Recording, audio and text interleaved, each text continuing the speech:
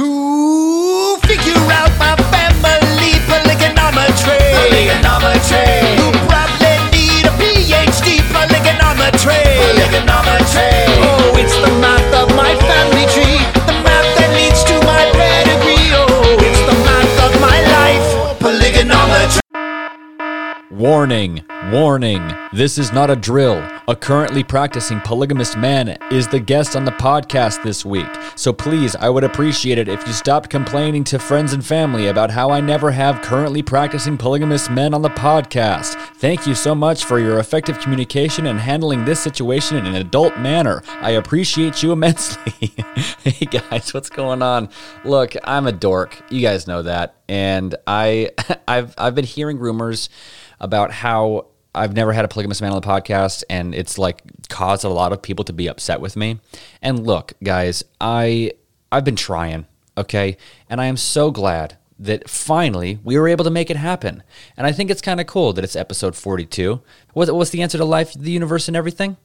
It's the answer 42. And guess what?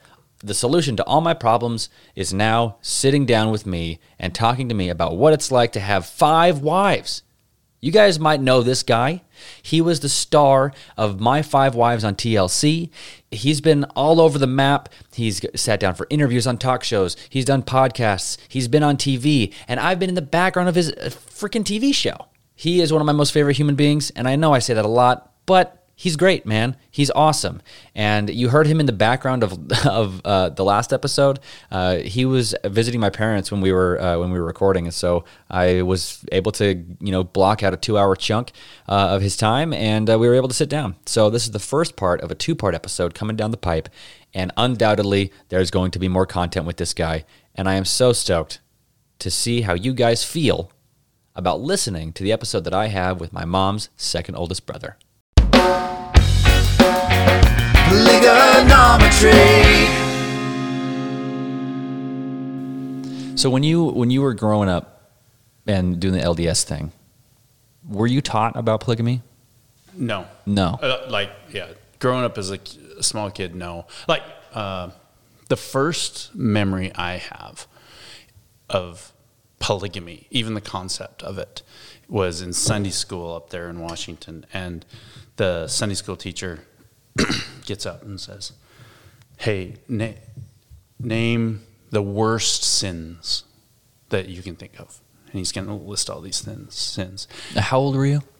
I had to be maybe 12, 11. That's kind of an intense conversation to have with a 12-year-old. Well, it's a Sunday school class, right? Sure, and sure. So he's like, well, what are the worst things that are going to make you go to the celestial kingdom? And, people raising their hand, murder, adultery, stealing, stuff like that. And then this girl, I remember she's brown-haired, curly girl.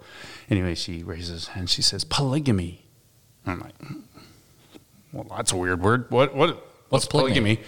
And the teacher says, oh yeah, polygamy, and he writes it out, and then he gives this brief explanation. But that's my first memory of polygamy, because it's not taught in the church, right? Yeah. Especially back then.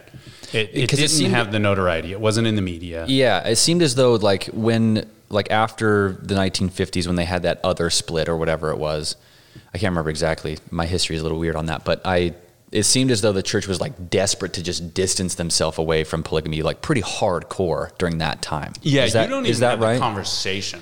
Yeah. It was just, for sure it was what did it really even happen? Did Joseph, or is that just anti-Mormon rhetoric? Yeah. That was the atmosphere. That was the environment to where, and there's still a holdover, not too much anymore because it's so out in the open, and the church has even admitted, yes, Joseph had more than one wife. Yeah. Brigham had more than one wife.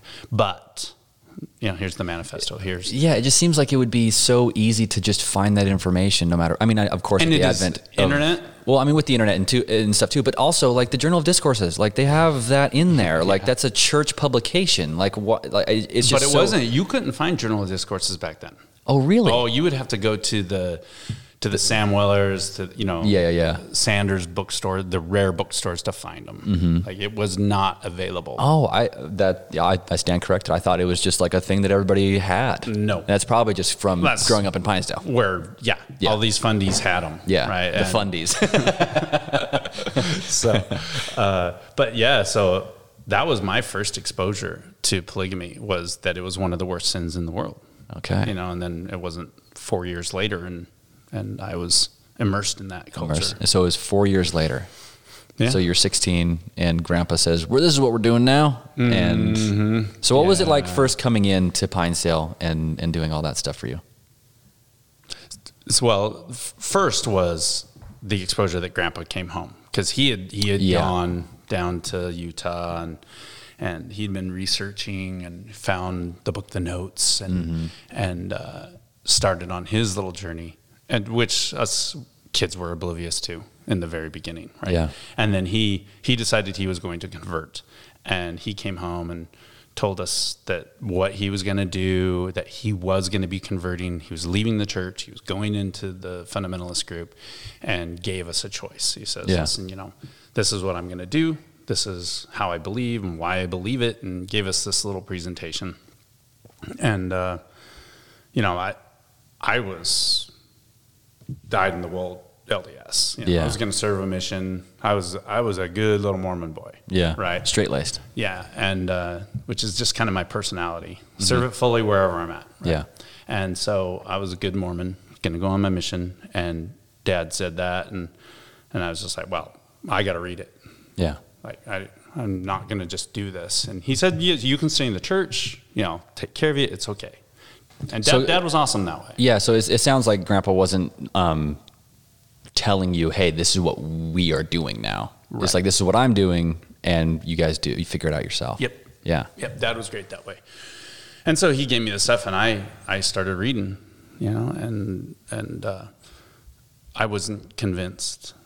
And in fact, I stayed home when your mom and Chad and Jared and Mom and Dad all went to Pinedale. Oh, you didn't go on that trip? I didn't go on that trip. I had a track, you know, I was big time into track, and I had a meet I'd miss, and that was more of an excuse, because I just wasn't ready. Yeah. I wasn't ready to experience that. It was a convenient excuse. Okay. Yep. Gotcha. And I wanted to read. I wanted to study. I wanted to pray about it and figure it out how I felt about it. And then they came back, and then sure enough, I read more and more and more, and I was ready. I was ready to go experience it. This is months later. So I have a question. So what exactly was the feeling? Because, I mean, we talked about, like, I mean, you know, in various episodes of, like, that still small voice, or, you know, the burning in your gut, or what Aaron says, like the holy heart, or the holy heartburn, or something like that. Like, was that the same kind of feeling, like that revelation that, like, this is the life that I want to live? Like, what was that like for you specifically when you're like, you know, did you have a moment when you're reading The Notes by Bob Openshaw that you were like, oh, this is correct, this is right? Was there a moment like that? Okay, so kind of. There were moments. Okay. I was ready to learn more. I was ready to go to the polygamous community. You were curious enough. Yeah, go to Pinedale and see what's going on, meet with Bob Openshaw and Clyde Stoker and you know, those guys. I don't know if you want name drops there, but... That's fine. They're both dead. Right. Rest in peace. So we go down that road, and I get baptized in Pinedale. Okay. Oh, which, by the way, you know, I've got a few cute little stories of going Hit me. I'm ready. Going to Fundy Church. And so we're in Pinedale, and, you know, in the LDS church, everybody's wearing a white shirt, tie, navy blue jacket, dark pants. Yep. And I go in there, and up walks our favorite Wido Bishop in his overalls, his galoshes, his flannel shirt that's still muddy from doing his chores that morning. And I'm like, what in the heck is going on? And then... rocking up the church, man. That's awesome.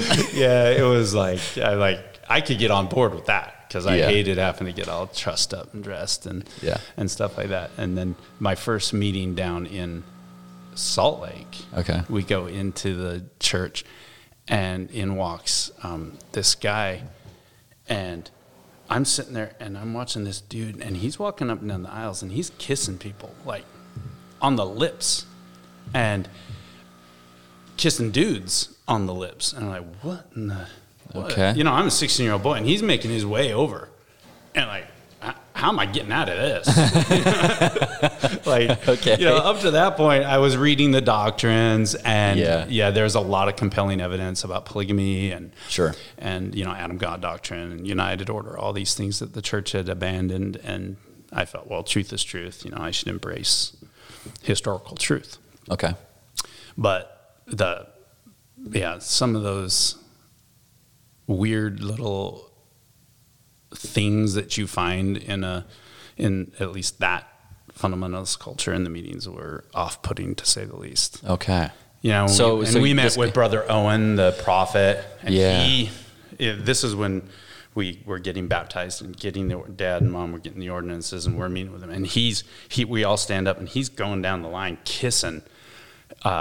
Kisses my mom, then kisses my dad, which I was like, whoa. And then he's kissing Chad, and I'm just like, how am I getting out of this? You didn't want Brother Owen to kiss you. Yeah, he goes in for the smooch, and I did the turn. the churn, and got the lips on the cheek from Brother Owen. But I don't know. That was, I didn't know that Brother Owen did that. Indelibly on my mind. I had no idea that Brother Owen was just giving out smooches. Oh yeah, dude. I haven't been around for A while. It's been a long time. How long has it been?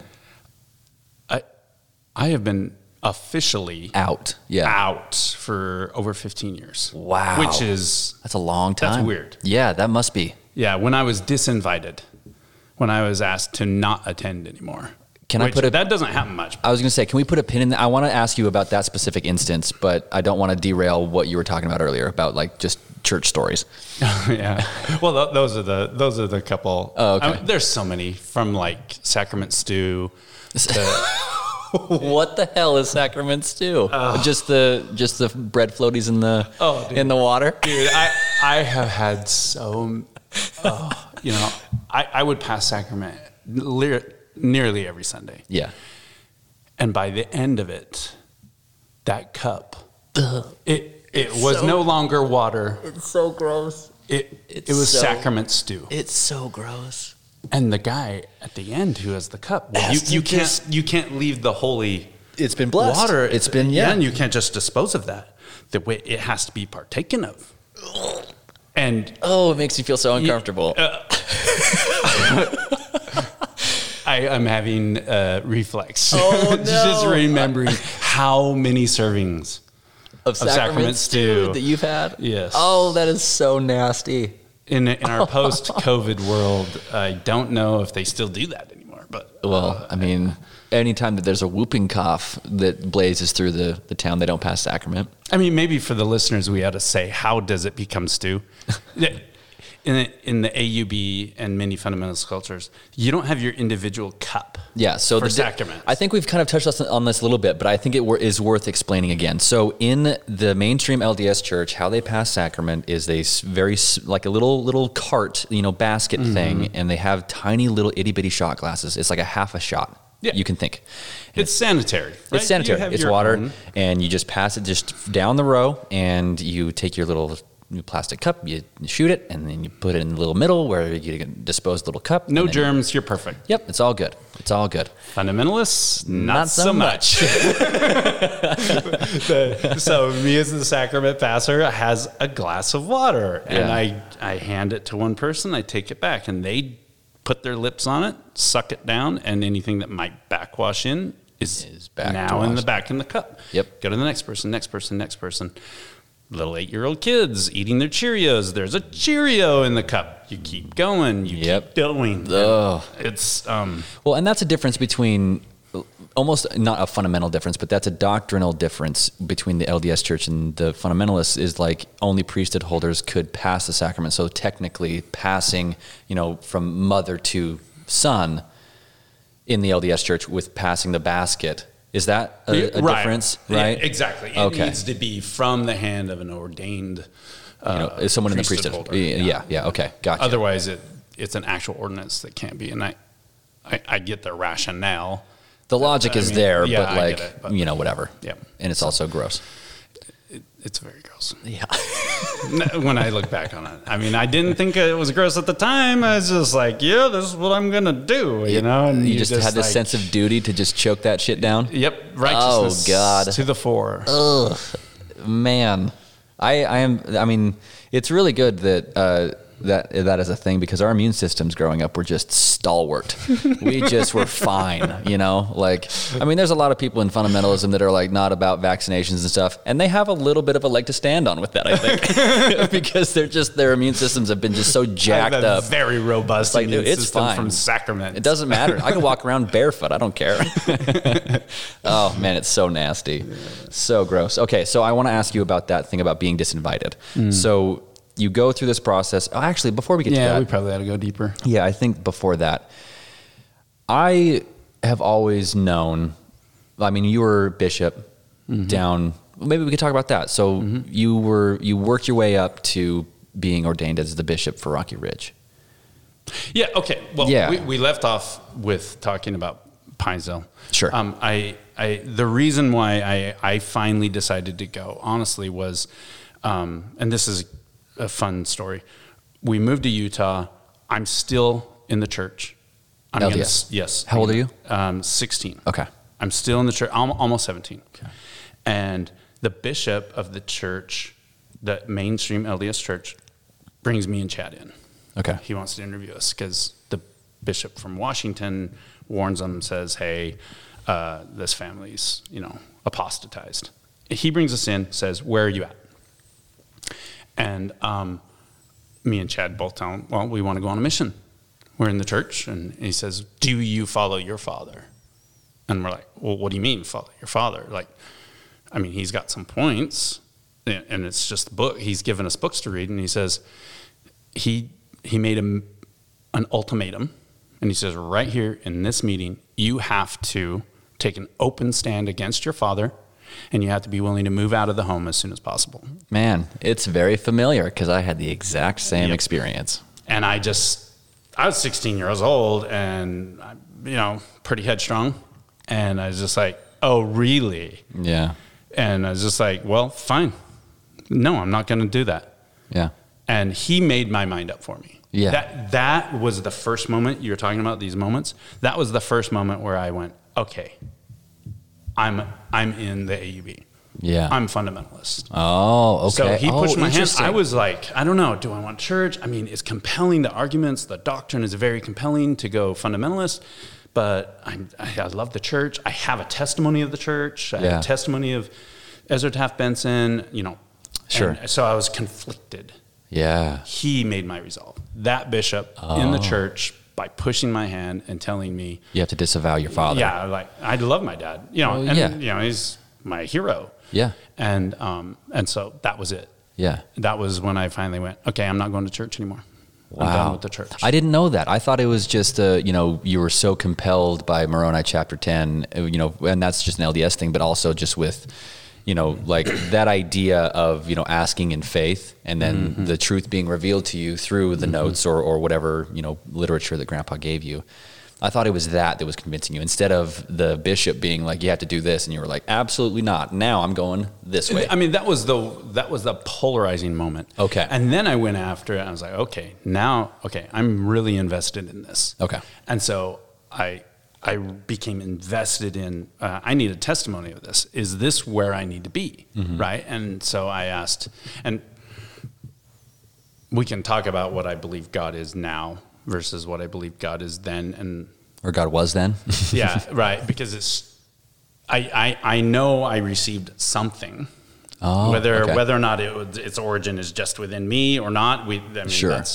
that's more existential. But I definitely can claim that I received a testimony, whatever that origin was, of the church and Ezra Taft Benson, Yeah. and my place within the church. Okay. As a young boy and then as a adolescent boy.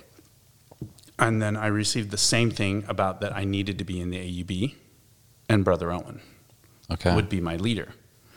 And then transport later, I received that same kind of affirmation that I shouldn't be in the AUB anymore, and then my deconversion from fundamentalism. So all three of those instances were of the same intensity. Yes. Okay. Calibration for sure. Okay. Gotcha. Yeah. Gotcha. Yeah. That's really interesting. So, Wow. and then I did, and I received that, and I was all in. All in AUB. All in fundamentalist in the AUB. And I qualify that on purpose. But, and I mean, I like to refer to it, I drank the Kool-Aid, it was blue and it was delicious. Mm-hmm. I went down that hole. Yeah. I was going to be the best fundamentalist there ever was. Yeah. I was going to heaven, and it didn't matter how hard it was. Get out of my way. Yep. I mean, I was going to do it. I was going to do everything that there ever was, and I was very dedicated, and I was genuine in that. I mean, I really, really wanted to live it. And then, one thing led to another, and I got married to Polly, and then, and we can just go down that real quick Sure. I married Polly. 8 months later, I married Robin. Yeah. A year and a half to that, married Rosemary. Yeah. Another couple of years, married Noni. Another couple of years, married Rhonda.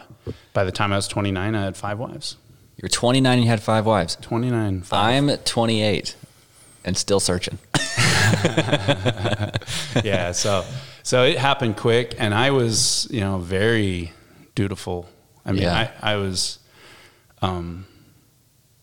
I was voracious in the doctrine and learning it all. Yeah. I mean, my library's pretty robust. Mm-hmm. And, I was working in the temple by the time I was, and I was a 70 apostle. I was, quote unquote, rewarded for my diligence. Rewarded. And, did you receive your seconds? No. No, you didn't? No, I received further ordinances beyond the initial ordinances. Maybe that's a reference that we should explore just define for a second. And I know that we talked about this in episode 1 with my dad, but you have your first endowments and your second endowments. Mm-hmm. Can you give me just a quick elevator pitch of what those two things are? Sure. Yeah. I mean, there's gradations of ordinances within the Mormon cosmology and theology. Baptism, then on to first endowments. You get your washing and anointings and your endowments in the temple or in the endowment house. Yeah. And then if you prove, and in which you are promised that you'll become a god if you remain worthy. You become a king and a priest, right? Yes. Yeah. And and I was asked to work in their temple, and I have the whole Mormon endowment memorized. Yeah, and that's both of those. That's AUB and LDS. That's identical, right? That process, their endowments a little bit changed. The wordings and like that kind of thing? The wording, some of the way they administer it. Okay. Some of the penalties have been watered down. But honestly, I mean, the fundamentalists act like they haven't watered down theirs. But if you look at the originals, they have. Oh, absolutely. Yeah. The penalties, even in the AUB, are watered down from the way Brigham initially did it. I mean, it goes without saying, and anybody who's listening can definitely just do a quick little Google search of. Brother Brigham was a little bloodthirsty. Yes, he was. Yeah. You will enact vengeance for Joseph Smith's spilt blood. Yes, right? and if you don't, then you have to slit your own throat. And, right. Yeah, disembowel. Yep. So all of that is it's pretty well the same. It's kind of funny, just like how casually we talk about. You can slit your throat, you disembowel yourself. Rip your tongue out by the roots. Yeah. Anyway, sorry. But so that's the first. Yeah. Those are your first. You're promised to become such. Right. Yeah. If you remain worthy. Second anointing is you have now been found worthy, and you are proclaimed. You are good to go. You are anointed God on earth. Wow. With all those privileges.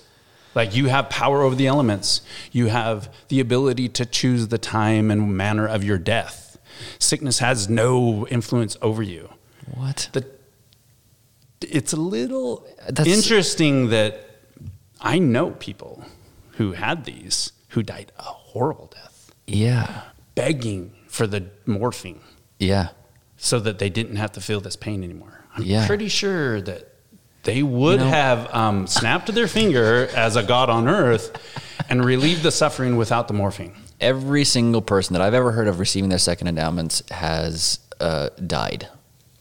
So every person they didn't choose the manner of their death, right? Yeah, right. You know, like most colon people, cancer isn't savory. it's really not. It's really Yeah. not. Yeah, like you would think that they would be able to be like, you know what, this is kind of hurts. I don't want to feel this anyway. prostate cancer. Yeah. I think that's a good way to go. Yeah, no, that'd be fun.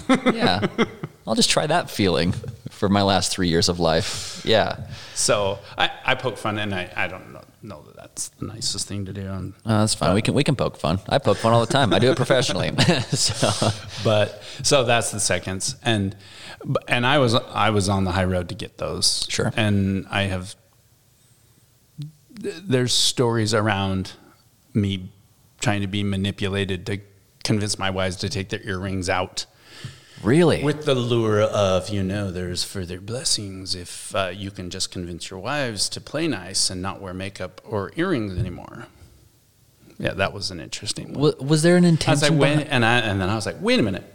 I thought seconds were from Revelation. Yeah. Like, I thought the head of the priesthood and the council actually were that God visited you and said, this man has proven himself worthy. Because that's what we've been taught the whole time, right? Like God speaks to you, like And literally. says he is worthy because the only one who could determine that would be God, right? Yeah.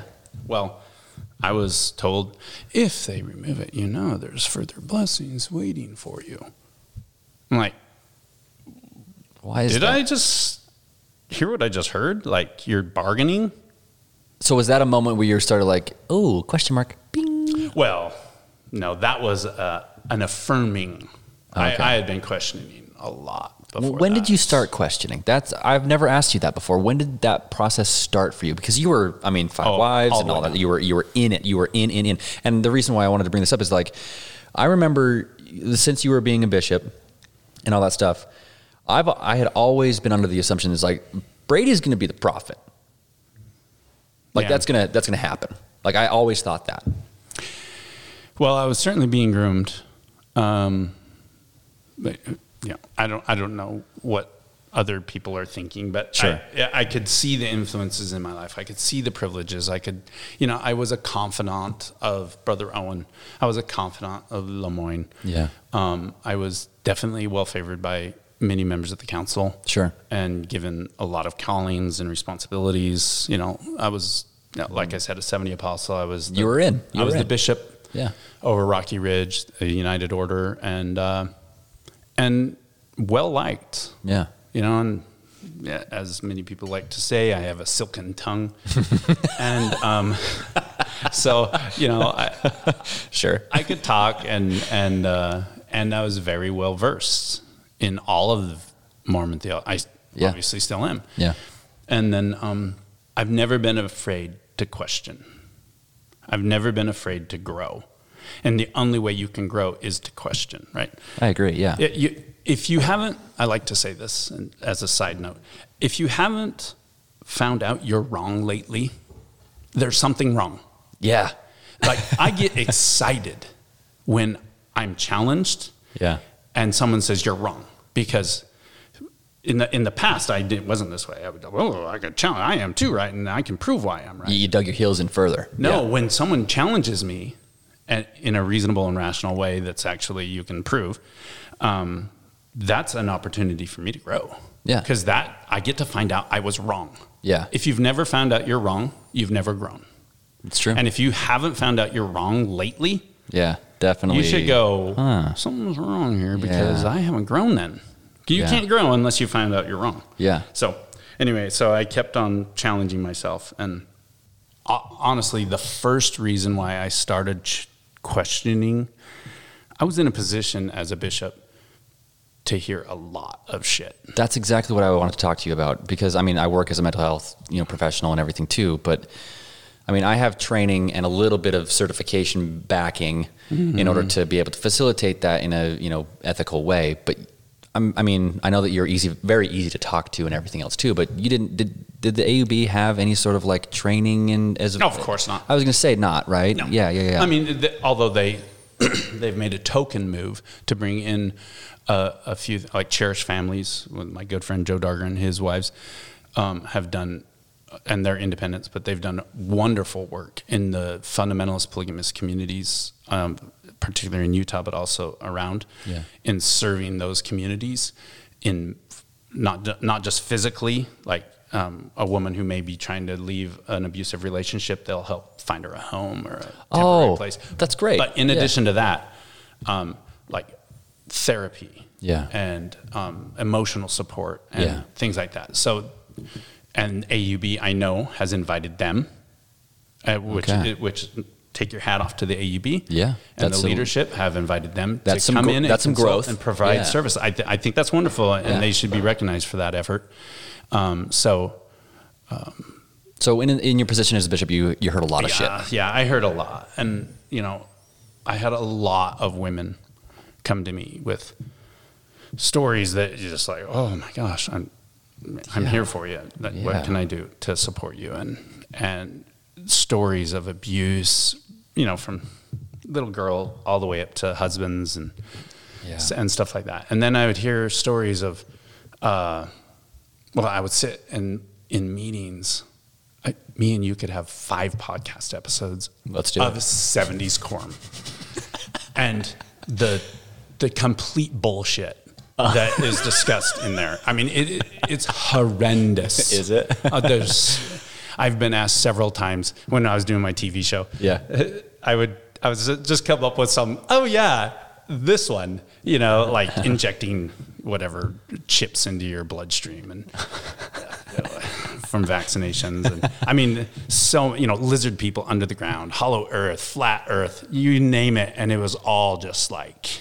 So it sounds like 70s quorum was the quorum was a heavy Q influence. Oh, dude, I'm sure Q is like a guest lecturer. I mean, that's why quorum starts with a Q, man. It all makes sense. QAnon is there. Oh my God. But yes, sorry, me and you get off topic. It's really fine. Good. That's okay. There was a lot of shit, but there was also a lot of, this is why I went to the 70s quorum, patriarchal abuse, this abuse of power, this privileged status that men have. Yeah. And then I would see how these men were empowered to be misogynistic. Yeah. I would see this rampant homophobia. Yeah. Which I just couldn't. Well, I definitely, and I'm embarrassed to say this for sure, I participated in that in my thoughts, and certainly in my flippant nature toward homosexuals. Yeah. And I'm embarrassed by it now because I'm completely the other way. I just don't. It's so fun. I feel the exact same way. It makes me cringe. I'm stuttering over my voice because that's okay. I just, Yeah. I cringe at it. Well, it means that you've grown as well. I think that idea of like, if you haven't grown yet lately, like what's wrong? I think the best way to describe that is like, you know how when you're like falling asleep and you're like thinking of that one time in 3rd grade when you said something stupid to that girl you liked and you're just like, oh, why did and you kind of cringe at yourself. Yeah. How, like, when was the last time you cringed at yourself type of idea? Yeah. You know what I mean? Like, I cringe at myself all the time. I have to stop. Dude, it's a cringe fest. There's so much I participated in. Yeah. And as I keep thinking, I'm like, does this really make sense? Is it, should I really be racist? Does it really wait a minute, but Elijah Abel and the stories, and does it really make sense that just because their skin is dark that, they're cursed? And anyway, on and on. And then one of these defining moments is Carly, my daughter, and she's been on. Yep. She turned 12. And I had a particularly tough Sunday listening to just horrible stuff. And I should tell the story of Rosemary's mom and me having a discussion about. I should. Yeah. Okay. So because this is a clarion call for me.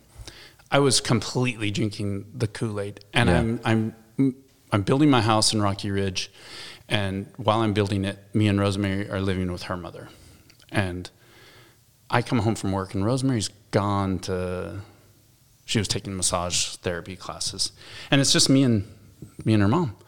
And we're in the living room, and we're just sitting there talking, and she's just the sweetest lady in the world. Yeah. And she's one of the grand matriarchs of the group. Yeah. Like, Yep. women go to her Yes. to receive solace and advice Yes. on how to live polygamy. Yep. She hears it all from the women. Yep. And I'm just sitting there talking, and I just, your daughter is so amazing. And Rosemary's my third wife.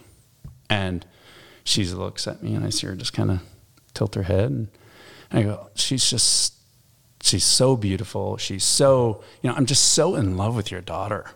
And, I wasn't trying to prop it up or make her feel, I was just, we were having a genuine discussion. And I says, thank you so much for this woman who, because of you and your daughter.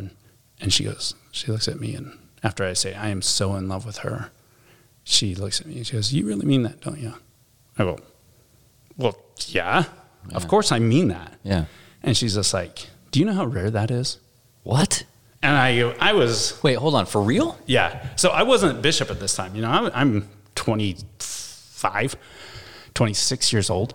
And I look at her and I go, what do you mean it's rare? And she says, oh, Brady, like I would say well over 90% of the men who marry into polygamy don't love their wives. They may grow to love them, but they don't love them. Yeah. And she says, maybe they might have and she says, I don't think the men have the ability to actually love in the way you're talking about. That deep, just Twitter-pated love. Yeah. Right? Yeah. Where you're just like, oh. Yeah. You're falling over. Yeah. Right. Mm-hmm. And she says, I just think that's so rare. And I just was taken back. I just assumed. And I go, well, why would you ever marry if you don't have that? I mean, I was naive for sure. Yeah. And because that's the way I grew up. Yeah. Is that, you would only marry someone that you're just completely head over. And this is your third wife. And this is my third wife. And and I can, listen, I agree with her now. Because in the privileged position I was as a bishop, I saw it. If anything, she was generous in the percentage of men that love all their wives that much. Okay. And like maybe one, if they're lucky, they have the ability to do it too. Yeah. But when you get beyond that, like it's so many men would come to me and still do. Honestly, it's kind of weird. I still have a lot of polygamists come to me, even though I've been out for this many years. Yeah. But they just don't have the ability, or they never even did. They're doing it out of duty and religious responsibility. And they're taught to. Yeah. I want to go to heaven. I want to be able to be with my first wife forever. So I better marry another one. Yeah. To keep this first one, who I'm Twitter-pated with. It seems as though the first wife, anybody who's watched your TV show can, because you guys talk about it on the show of like the queen bee aspect and everything else. And it seems as though that the polygamous men fall head over heels, Twitter-pated in love with their first wife. And then each subsequent wife after that is just like a lot less or hardly any at all from what you're explaining. Is that accurate? Yeah, but not necessarily, because sometimes they don't, and they are head over heels in love with their third because they've fallen out of love with their first who's being a bitch. Oh, sure. Right? And so, can you fall out of love? Of course you can. Yeah. And so, anyway, I saw this in stark review. Yeah. And I did not want that for my little girl. I was just like, she's 12 years old. I know Carly is going to get married. She's going to fall in love with some kid who's going to go on. Some Jessup idiot. Yeah, exactly. And then she's going to be stuck in this homophobic, racist, patriarchally privileged, just misogynist group. Yeah. And I'm pretty good at separating myself from where I'm at and just being able to look back at it. And I go, I don't want that for her. Yeah. And so I got to get real about this. Like, where am I? What in the hell am I doing? Because this shit's real. Like, this is my baby. Yeah. And if anything, I hyper identify with the role of father and husband. Sure. Before anything else. Yep.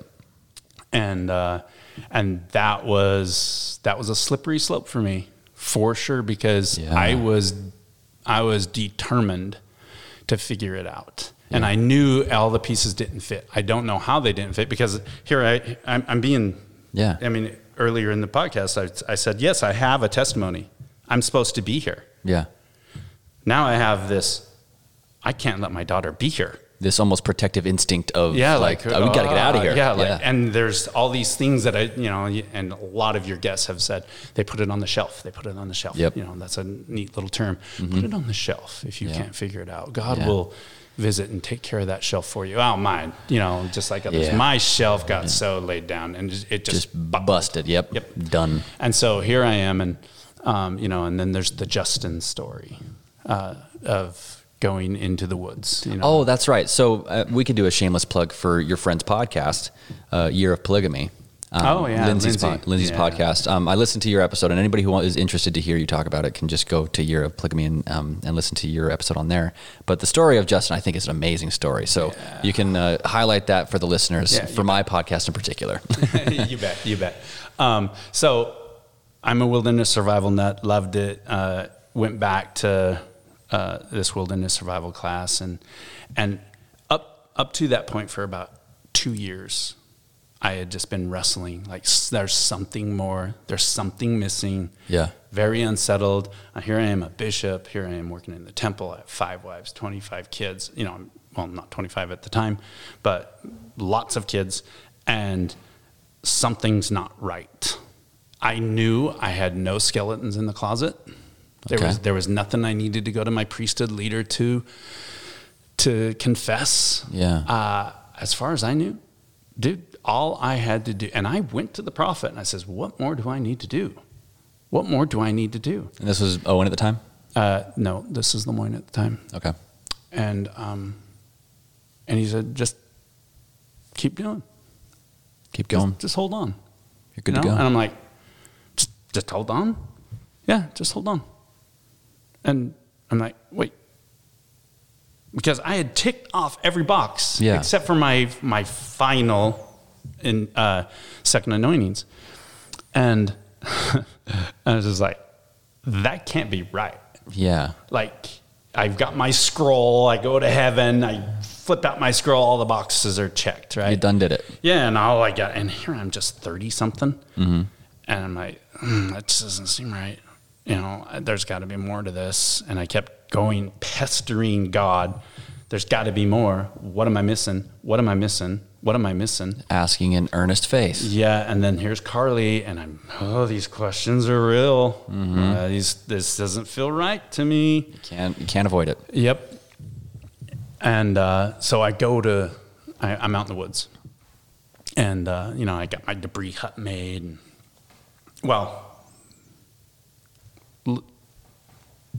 briefer version. Sure. So I'm on the plane. Okay. And I'm going through the airport in Cincinnati, and this guy who's got tattoos in his backpack, and he's got gauged out ears and stuff like that. And he walks by, and I just noticed this guy. He looks at me and he smiles, and I'm like, all right, smile, cool, yeah. And I'm endowed with the full Melchizedek priesthood, and and I'm immersed. There's no one with the priesthood in all of the state of Ohio, Yeah. And so I'm very to myself. I'm deigning everybody with you're on your horse. Yes, it's very tall. Yeah, I'm very righteous, and these are all Babylonians. Sure, right? Sure. They're all Gentiles. Yeah. And this guy smiles at me, and I'm like, okay, whatever. And you lowly peasant, smiling at someone such as me. It wasn't that bad. Yeah. But yes, I don't interact with Gentiles, and such a funny way to say it. And then I get on the airplane, and this same guy walks by, and he's like, hey, he points, hey. And I go, hey. And he walks back and passes me, and then we're out waiting for a shuttle, and then clicks, hey, we're going to the same place. Oh, okay. And he's headed to the same wilderness survival week that we're going on. And he jumps on the shuttle and sits next to me. He's like, "Hey, you're going, awesome. Let's talk." And he's just very friendly to me, and I'm like gregarious. Yeah, and I can't get away yeah. from this guy and Yeah. and his sticky being all nice to me stuff, you know, because he smokes and he's got tattoos and he's a skinhead and all this stuff. And long story short, we're there. I keep noticing him, and he's 20 something, you know, young 20s. And how old were you at this time? I'm 30. Early 30s, mid 30s? Yeah, Okay. It's got to be early 30s. Okay, gotcha. And so this guy's his name's Justin. Significantly younger than you. Yeah. Okay. Yeah, dozen years younger. And I just I can't help but notice him constantly being kind. He's going out of his way to just be kind to everybody, and it's obvious to me. Yeah. And I notice him be super kind to this middle-aged lady who's obviously balding. She's quite a bit overweight. Yeah. She's very awkward. Everybody's leaving her alone because she's hunkered down. She's not interacting with anybody, and nobody's interacting with her because she's unattractive in her personality and in her appearance. Not Justin. I see Justin, hey, sits down next to her, kind of shoulder bumps her, "What you doing?" Yeah. And she perks up and has this conversation with Justin and it's not just casual, it's like a good half hour. Yeah. You know, over lunch. And I left the lady alone too. I didn't interact at all. Yeah. And here I am, Christ's representative on earth.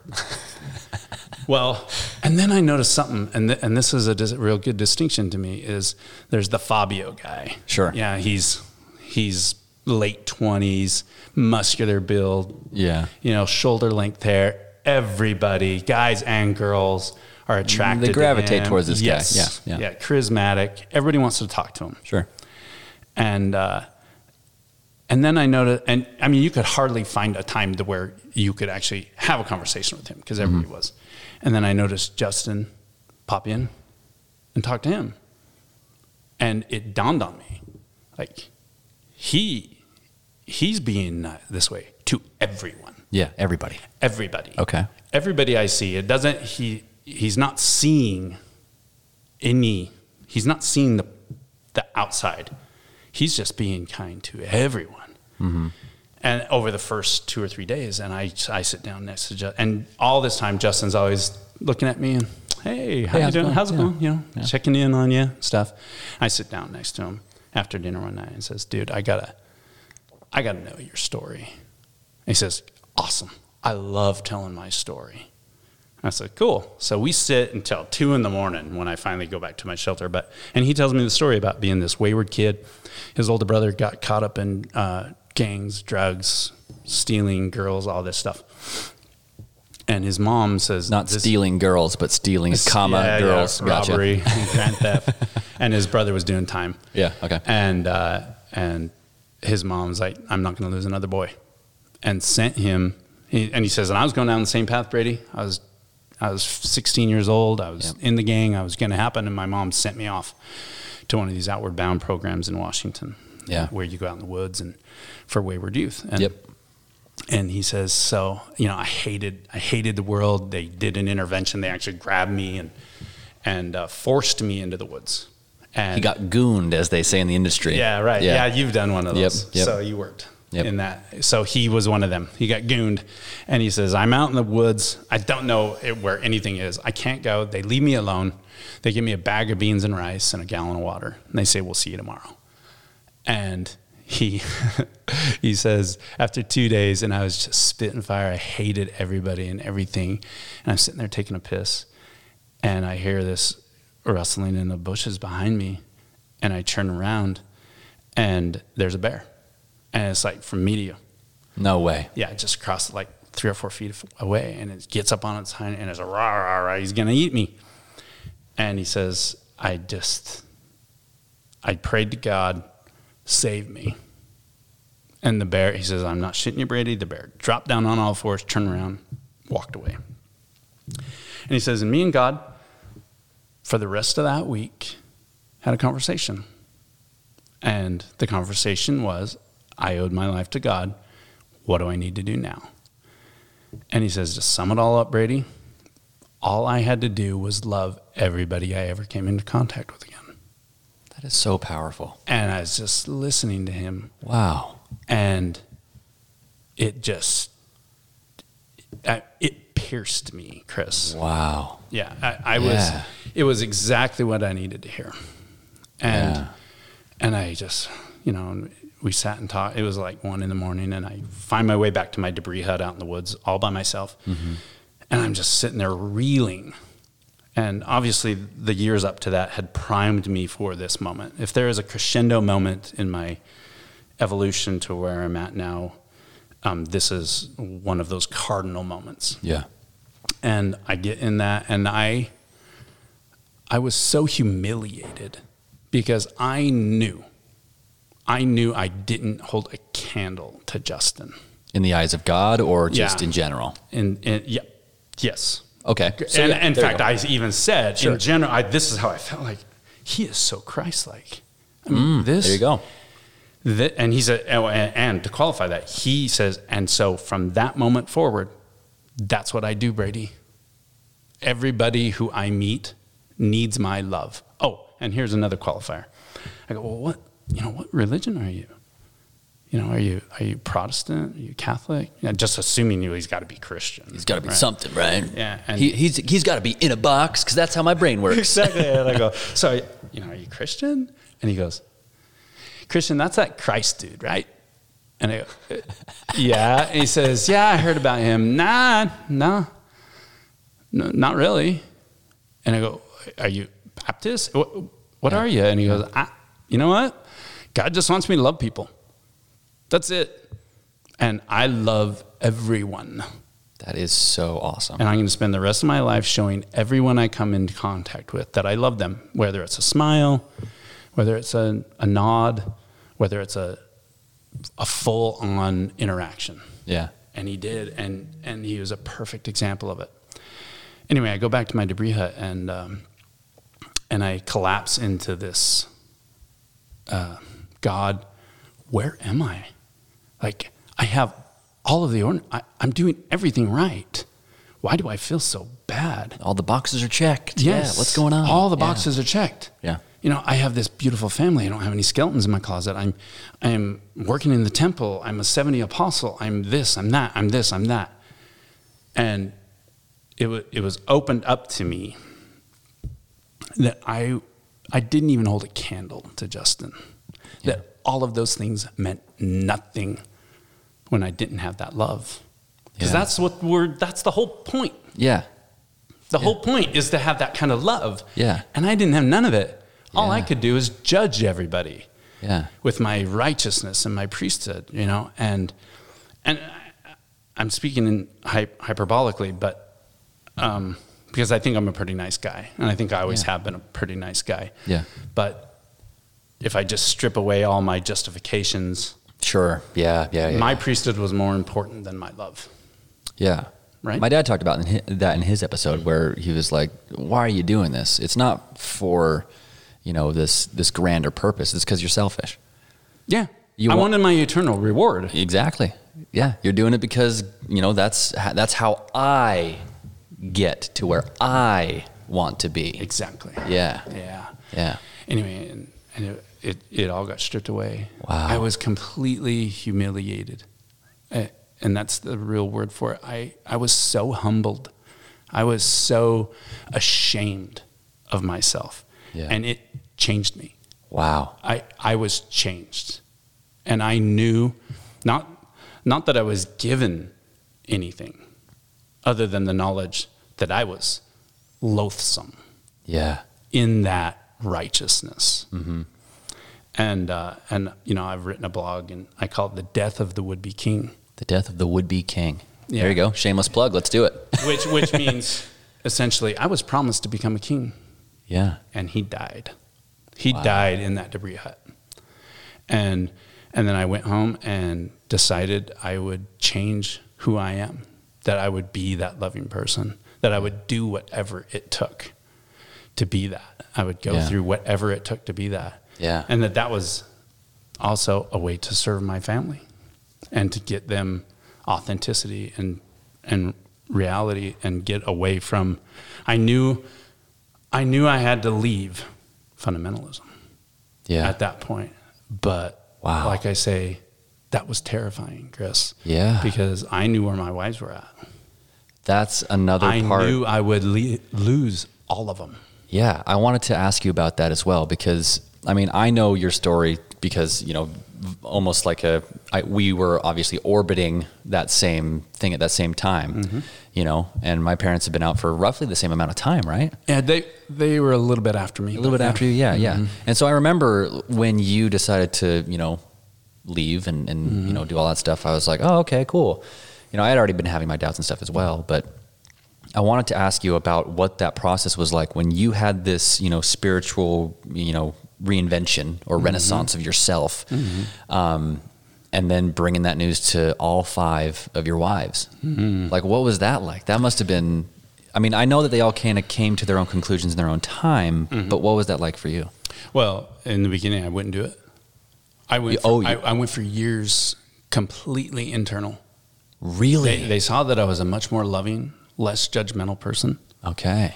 But this whole idea that the group wasn't where it was at, that authority and priesthood and blah, blah, all blah, that, that was just whatever. Yeah. That truly, it was truly just love. And it didn't even matter if Christ was at the head of that. Yeah. It was love. It was, what type of person are you? That's it. Stop.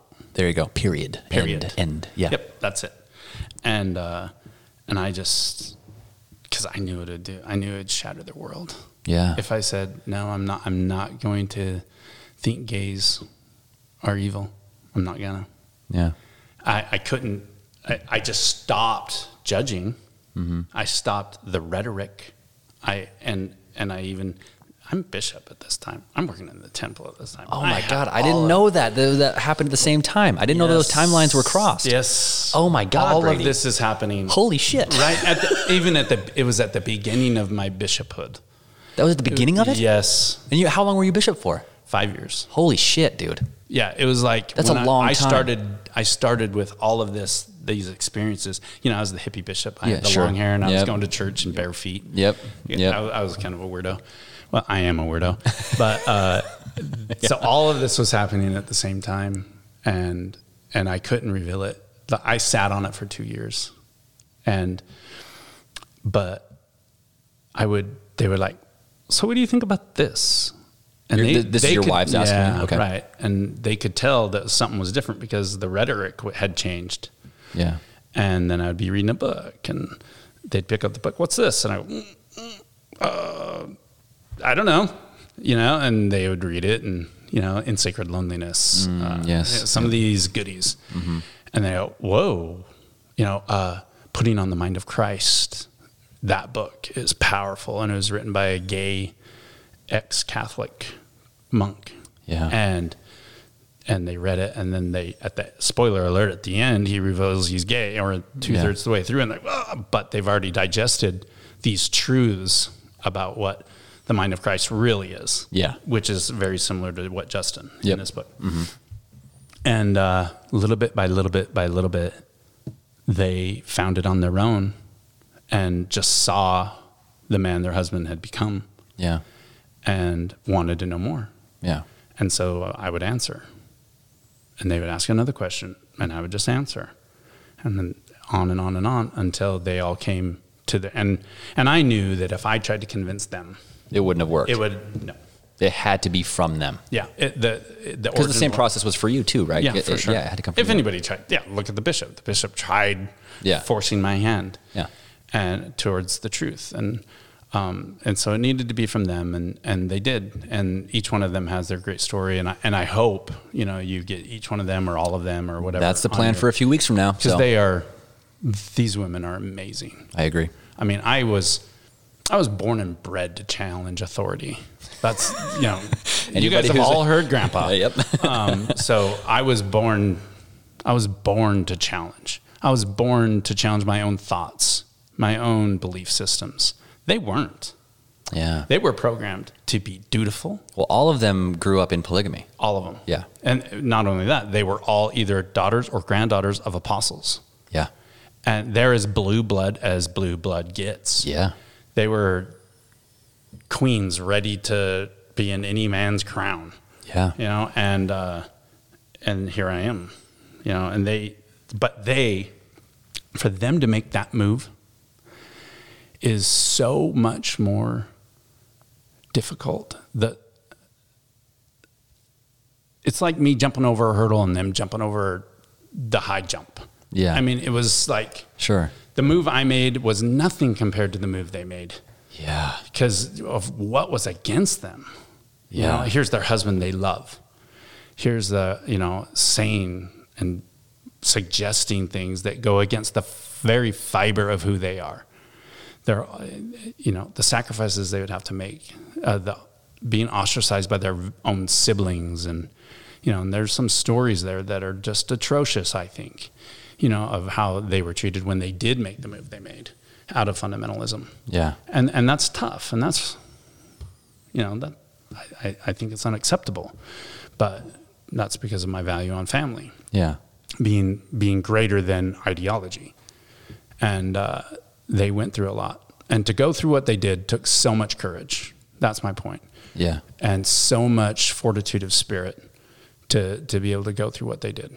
Yeah. And so, just kudos to my ladies. They're so, they're obviously beautiful, but they're so dynamic. Yeah. So I'm very much looking forward to sitting down with each and every one of them if they so choose. yeah, it would be awesome if they did. I mean, it's not like they haven't interviewed in front of the world. Yeah, thousands and thousands of people. I need to pee, then we can talk about your show. Sweet. Cool.